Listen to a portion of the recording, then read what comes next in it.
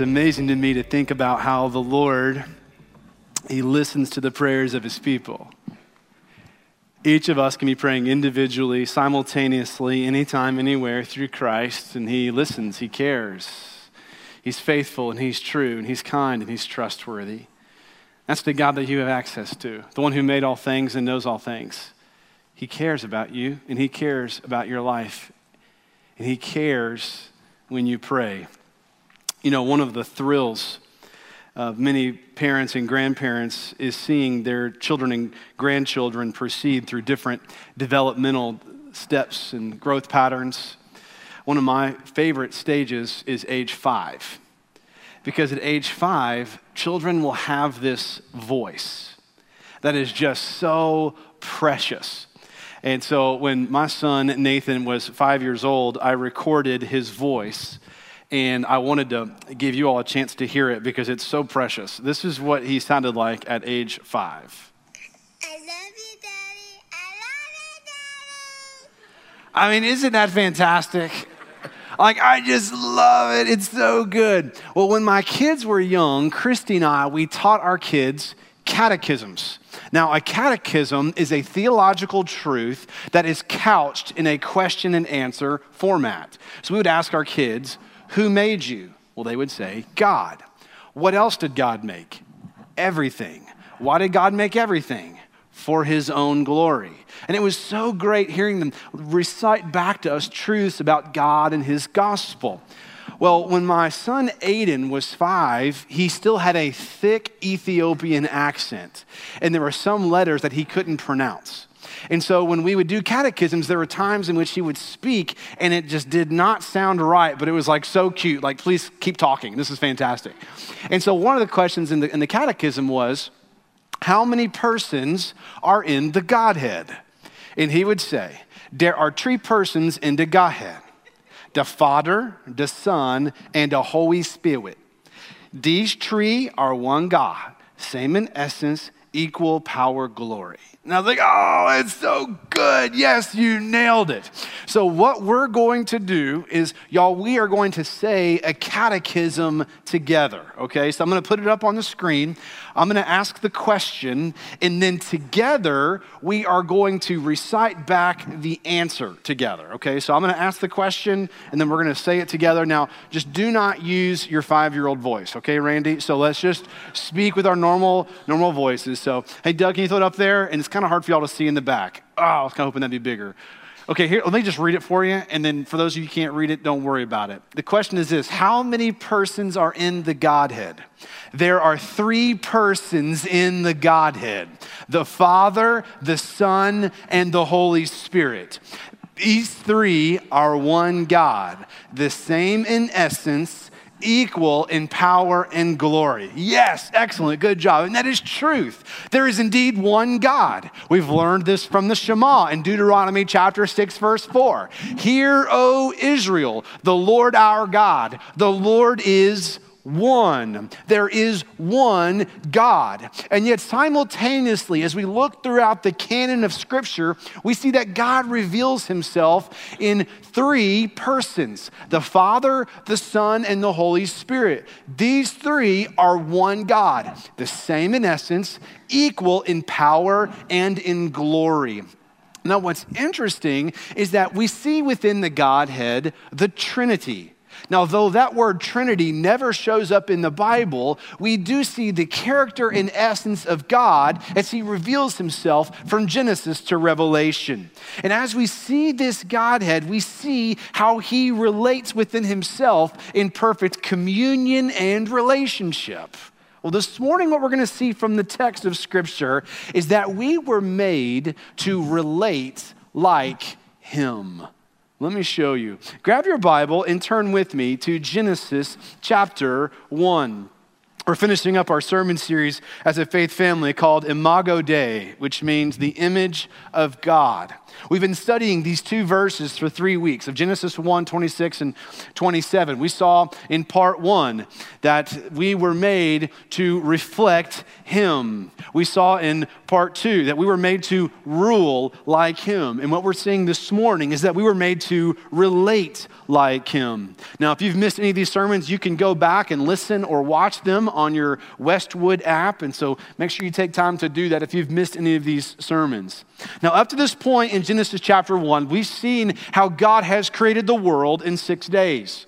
He made the sky, the sea, the land, the planets, and the cosmos. He made the animals and the plants and the fish of the sea. And then his crowning achievement of all of creation, the making of man and woman. Image bearers, fashioned by the hand of God, with life breathed into us by the mouth of God. And in Genesis chapter 1, verse 26, Scripture says this: "Then God said, let us make man in our image, according to our likeness. They will rule the fish of the sea, the birds of the sky, the livestock, the whole earth, and the creatures that crawl on the earth." So God created man in his own image. He created him in the image of God. He created them male and female. You see, as image bearers, we were made to reflect God. We were made to rule like God. But as we see here in the text, we were made to relate like God. What does that look like both biblically and practically?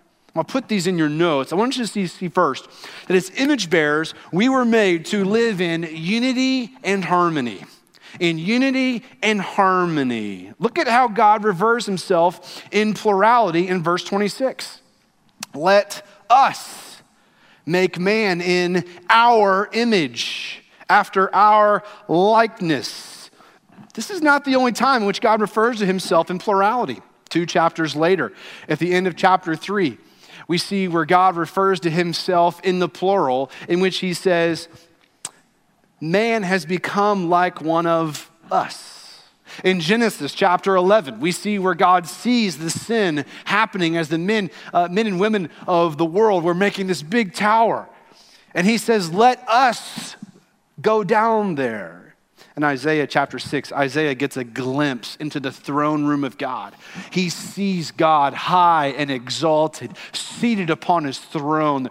The train of his robe fills the temple. Above him were seraphim, angels, who had 6 wings. With 2 they covered their face, and with 2 they covered their feet, and with 2 they flew. And they cried out to one another, holy, holy, holy is the Lord God Almighty. The whole earth is full of his glory.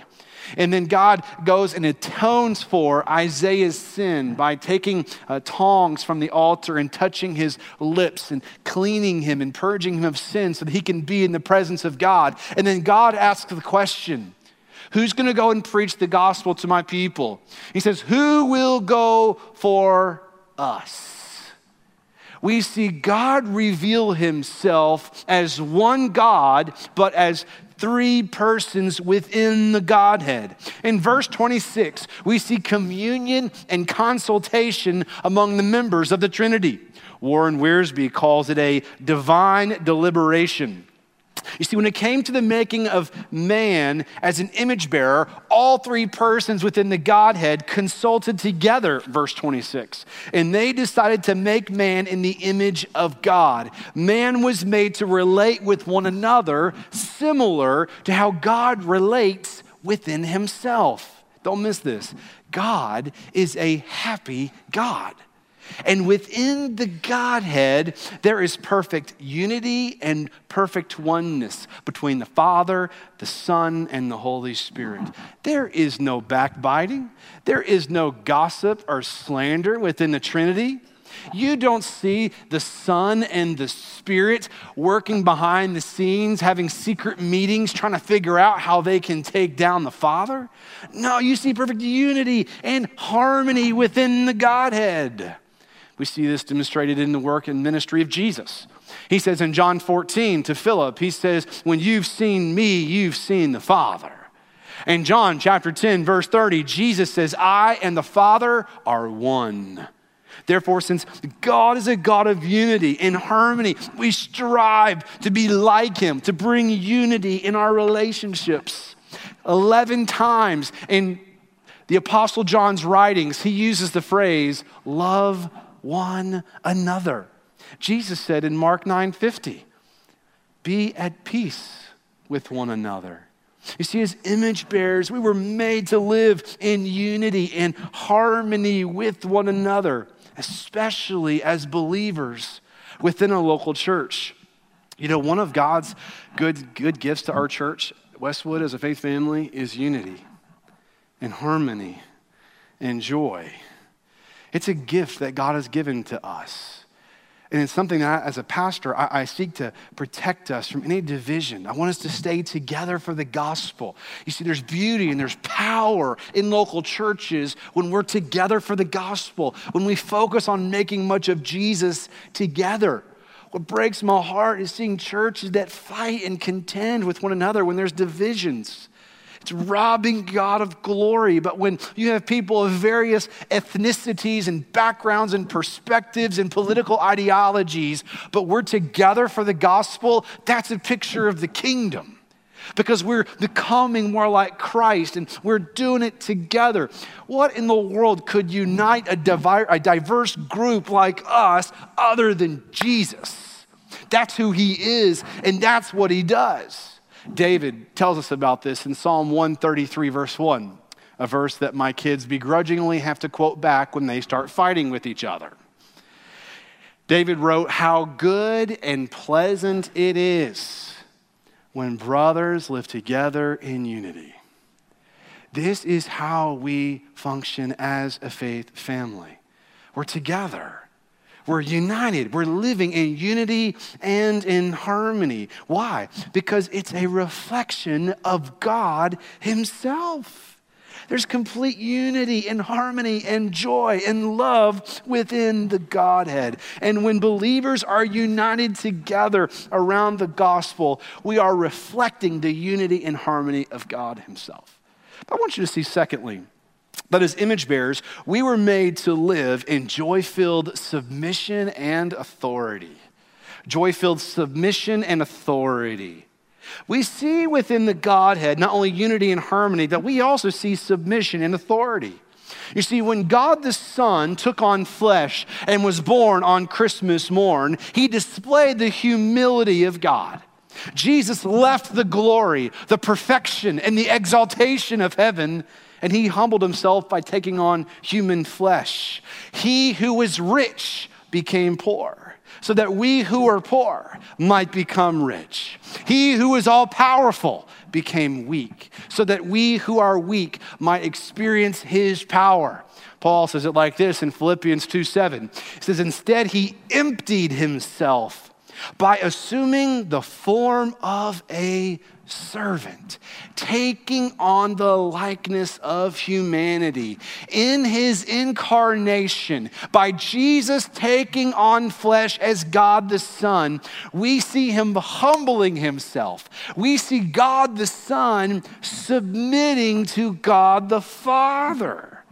In John 6, verse 38, Jesus says, for I have come down from heaven, not to do my own will, but the will of him who sent me. In John 14:31, Jesus says, I love the Father. I do as the Father commanded me. And on the night when he was betrayed, Jesus prayed in the Garden of Gethsemane, not my will, but your will be done. And Jesus humbled himself to become obedient to the point of death, even death on a cross. You see, submission is beautiful. In the person and work of Jesus Christ, God the Son submitted to God the Father. They're the same in essence. They're equal in power and in glory. And yet Jesus models for us what humility and submission looks like. And so when Paul says in Romans 13 that as believers we are to submit to the governing authorities, we can do so with gladness because we're relating like God. So when Paul says in Ephesians 5, wives, submit to your husbands, you can be glad to do so because you're relating like God himself. So when Paul says in Ephesians 6 for children to obey your parents in the Lord, you can be glad and do so because you're relating like God himself. So when Paul says in Ephesians 6, for slaves to workers to submit to obey their earthly masters, to obey their bosses, you and I can do so because we're reflecting God himself. When the writer of Hebrews says in Hebrews 13, says submit and obey your church leaders, we can do so because we are reflecting what God is like. We see submission and authority within the Godhead himself. And so we were made to live out this joy-filled submission and authority with one another because it is who God is and how he relates to himself in the gospel. So as image bearers, I want you to see thirdly, we were made to live in community with one another. We were made to live in community with one another. We see in verse 26 that within the Godhead, the Father and the Son and the Spirit, they are including one another here. They're working together. They're in community. Let us make man in our image, according to our likeness. Verse 26, we see God in a relationship with himself. Let us make man in our image, according to our likeness. Now, hear me on this. This means that the triune God has never been lonely. Periodically, I'll hear at funerals someone say, well, God needed Joe more than us. God needed Jane. No, he did not. God is self-sufficient. There is no need that he has ever had. He has all that he has, and all things belong to him. He has no void that needs to be met. God has never been lonely because we see within the Godhead of the Father and the Son and the Spirit perfect unity, and we see community.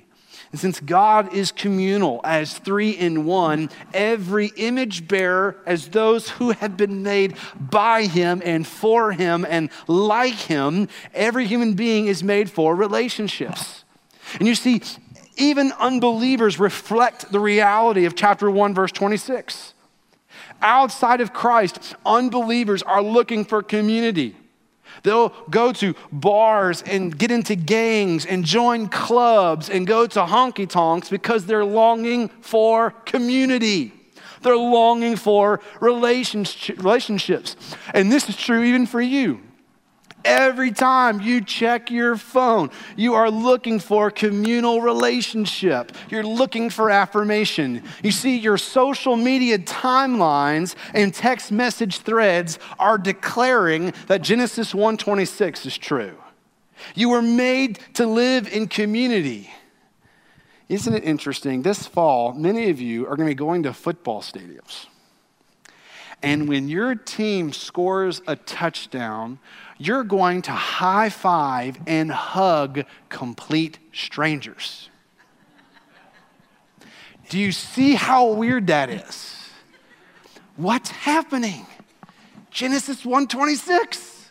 You're showing that you were made for relationships. You long for community. You're showing that you want to connect with one another.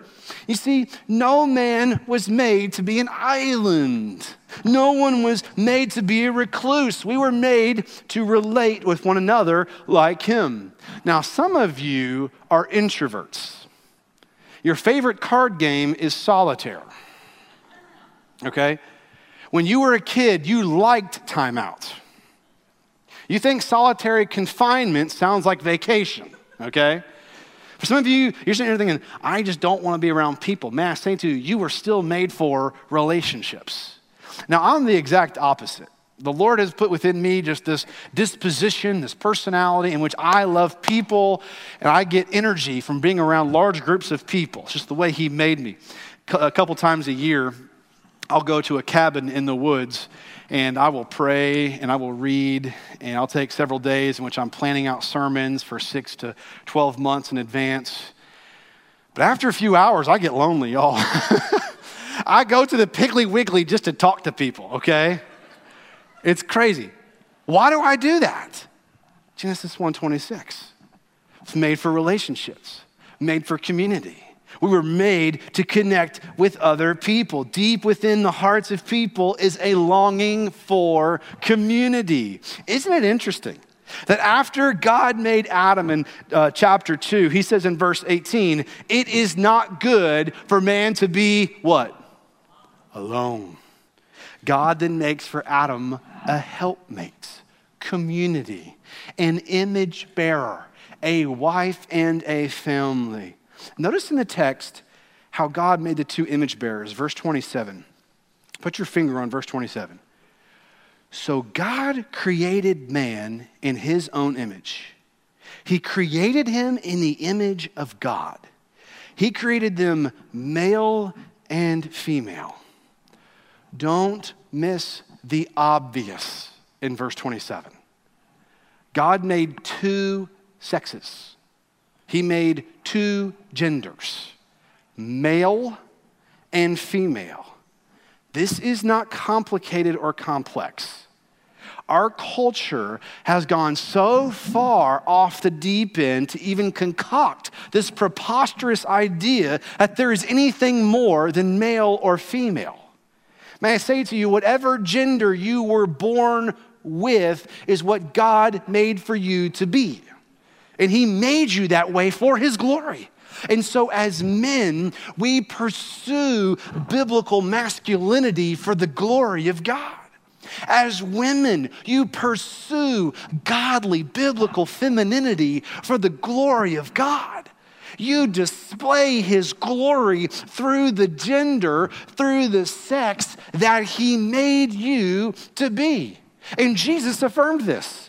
In Matthew 19:4, Jesus said, haven't you read that he who created them in the beginning made them male and female? Have y'all noticed in our culture how Satan has attacked Genesis 1:26 and 27? He has lampooned the biblical definition of marriage, of gender, of sexuality. And he has confused millions of image bearers, leaving them devastated and destroyed in his lies. And so when people experience loneliness, y'all, when people experience despair, and they will when you do not pursue God's design, we respond with the love of Christ. We respond with a communal response of love. We're going to respond like Jesus. Why? It's because loneliness is a foretaste of hell. And unbelievers experience this in spades. This whole idea of partying with your friends in hell is foreign to Jesus' description of eternal death. You see, we were not made to do life alone. God made us to live in community and with one another. Our response as believers is to speak the truth with love. We respond with both compassion and conviction.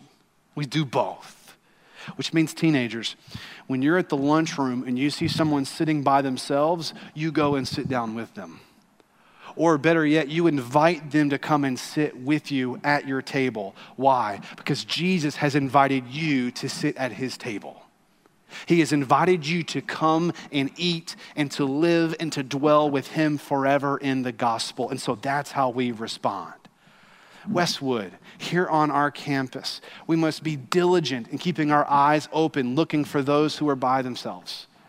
If someone's sitting by themselves or standing by themselves, we include them. Hey, why don't you come sit with me? Hey, are you in a life group? Why don't you come to our life group and come hang out with us? What are you doing for lunch today? Why don't you come out to eat with us? You include, you invite. Why? We're a community. The gospel compels us as a faith family to be a people who say, get in here. You can get in on this. The gospel, though it's exclusive, is inclusive to anybody and everybody. Come on, get in here, be a part of this. You can be included. This is how we act as believers because we have a God who is in community within himself. And so what we as a church have to continually be doing is looking outward. The moment that a church looks inward, the moment that a church chooses preference over purpose, the moment that a church says, we're going to be a country club, I'll pay my dues and I'll get what I want, that is the moment God takes his hand off that church. And there's far too many churches filling the landscape of our culture where it's, what can you do for me? Westwood, may that never be our mindset. May we always be looking outward and always be looking upward. This is what healthy community looks like. This is why this year, instead of doing tailgate and fireworks here on campus, although it's a good thing, we want our church looking outward. There's community, there's people in your neighborhood, people in your apartment complex who you need to get to know and build relationships with. And so tonight, my neighborhood, I invited 50 houses to come to the end of the cul-de-sac, and we're going to have a cookout, and I want to get to know some of these people. I want to build relationships. Why? Because God made them and God made me to live in community as a reflection of himself. And so that's what we want you to do, is identify who's living around you and go build a relationship with them and connect with them. In fact, here's the challenge for right here in our campus. I want to challenge you every Sunday to meet one person you don't know. I mean, some of you are sitting here thinking, that sounds like a terrible assignment. Take it back. No, I won't. I want you to go meet one person you don't know. And let me show you, this is crazy. Here's how you do it. You smile, you stick out your hand, and say, hey, my name is, what's yours? Where are you from? What do you like to do? And you start building a relationship. You build connections. You include, you invite. Y'all, Westwood's a big church. When you walk on this campus, first time as a visitor, eyes get big. Oh my goodness gracious, this is a monstrosity. But how do you make something big become small? Relationships, community. You start developing these connections with people. And that's what we do as believers. We connect people to one another because we've been connected to God through the gospel. You see, community is a big deal to God because Jesus purchased it with his blood. When he was on the cross, Jesus cried out, Eloi, Eloi, lama sabachthani, my God, why have you forsaken me? Because for the very first time, as Jesus is on the cross, the Father turns his back upon the Son. You see, Jesus died alone so that you and I, we might one day experience the ultimate community with God himself. If you're not connected with a life group, let me encourage you to do that. In a few moments, we're going to be dismissed. You can head out into the atrium and go to the information desk and say, I'd be interested in a life group. Can you help me? We would be glad to do that. Maybe today you're sitting here thinking, I don't have time today. I've got other things I've got to do. On your Connect card in your worship guide, pull it out and just put your information and say, I'd be interested in connecting with the life group. When we take up the offering later today, you can drop it in the offering plate or you can drop it off at the information center, and we'll follow up with you this week to help you get connected with a life group. Why? Because it matters. Community matters. Building relationships matters because that's the way God made you to be, to relate like him. Which leads us to number 4. As image bearers, we were made to live in a relationship with Jesus. We were made to live in a relationship with Jesus. Adam and Eve, they walked with God and everything was right and good in man's relationship with him. But the relationship was broken because of sin. Sin brought separation and distance between us and God. And because God is holy and man is sinful, we cannot be restored back to a right relationship with him. And so when we couldn't get to God, God comes to us in the person and work of Jesus, who lived a perfect life that you and I couldn't live. And he died the death that we deserved. And he goes to the cross and he gladly dies in your place. And his blood was shed so that your sins might be forgiven. And he was laid in the ground, but he didn't stay dead. After 3 days, he comes back to life Easter morning, and he is now alive. He is seated in heaven where he is ruling and reigning over all things, and he is interceding on your behalf right now. You see, the beauty of the gospel is that you can get in on this. The relationship with God is available through faith in Jesus. Which leads us to our impact point, and it's this. Here's what God's call is for us. Commit your life to following Jesus and loving his church. This is what you and I get to do for the rest of our lives. We follow Jesus and we love his church. We connect with his church. We serve the church. We look for community and relationships. All because Jesus, who gladly and willingly went to the cross so that now you have access to the triune God. And through faith in Jesus, you don't have to approach him as some random God out in the sky. You can call out to him like this. I love you, Daddy. I love you, Daddy. That's the access you have through Jesus. You go straight to your Father in heaven who loves you, and he made you in the image of God.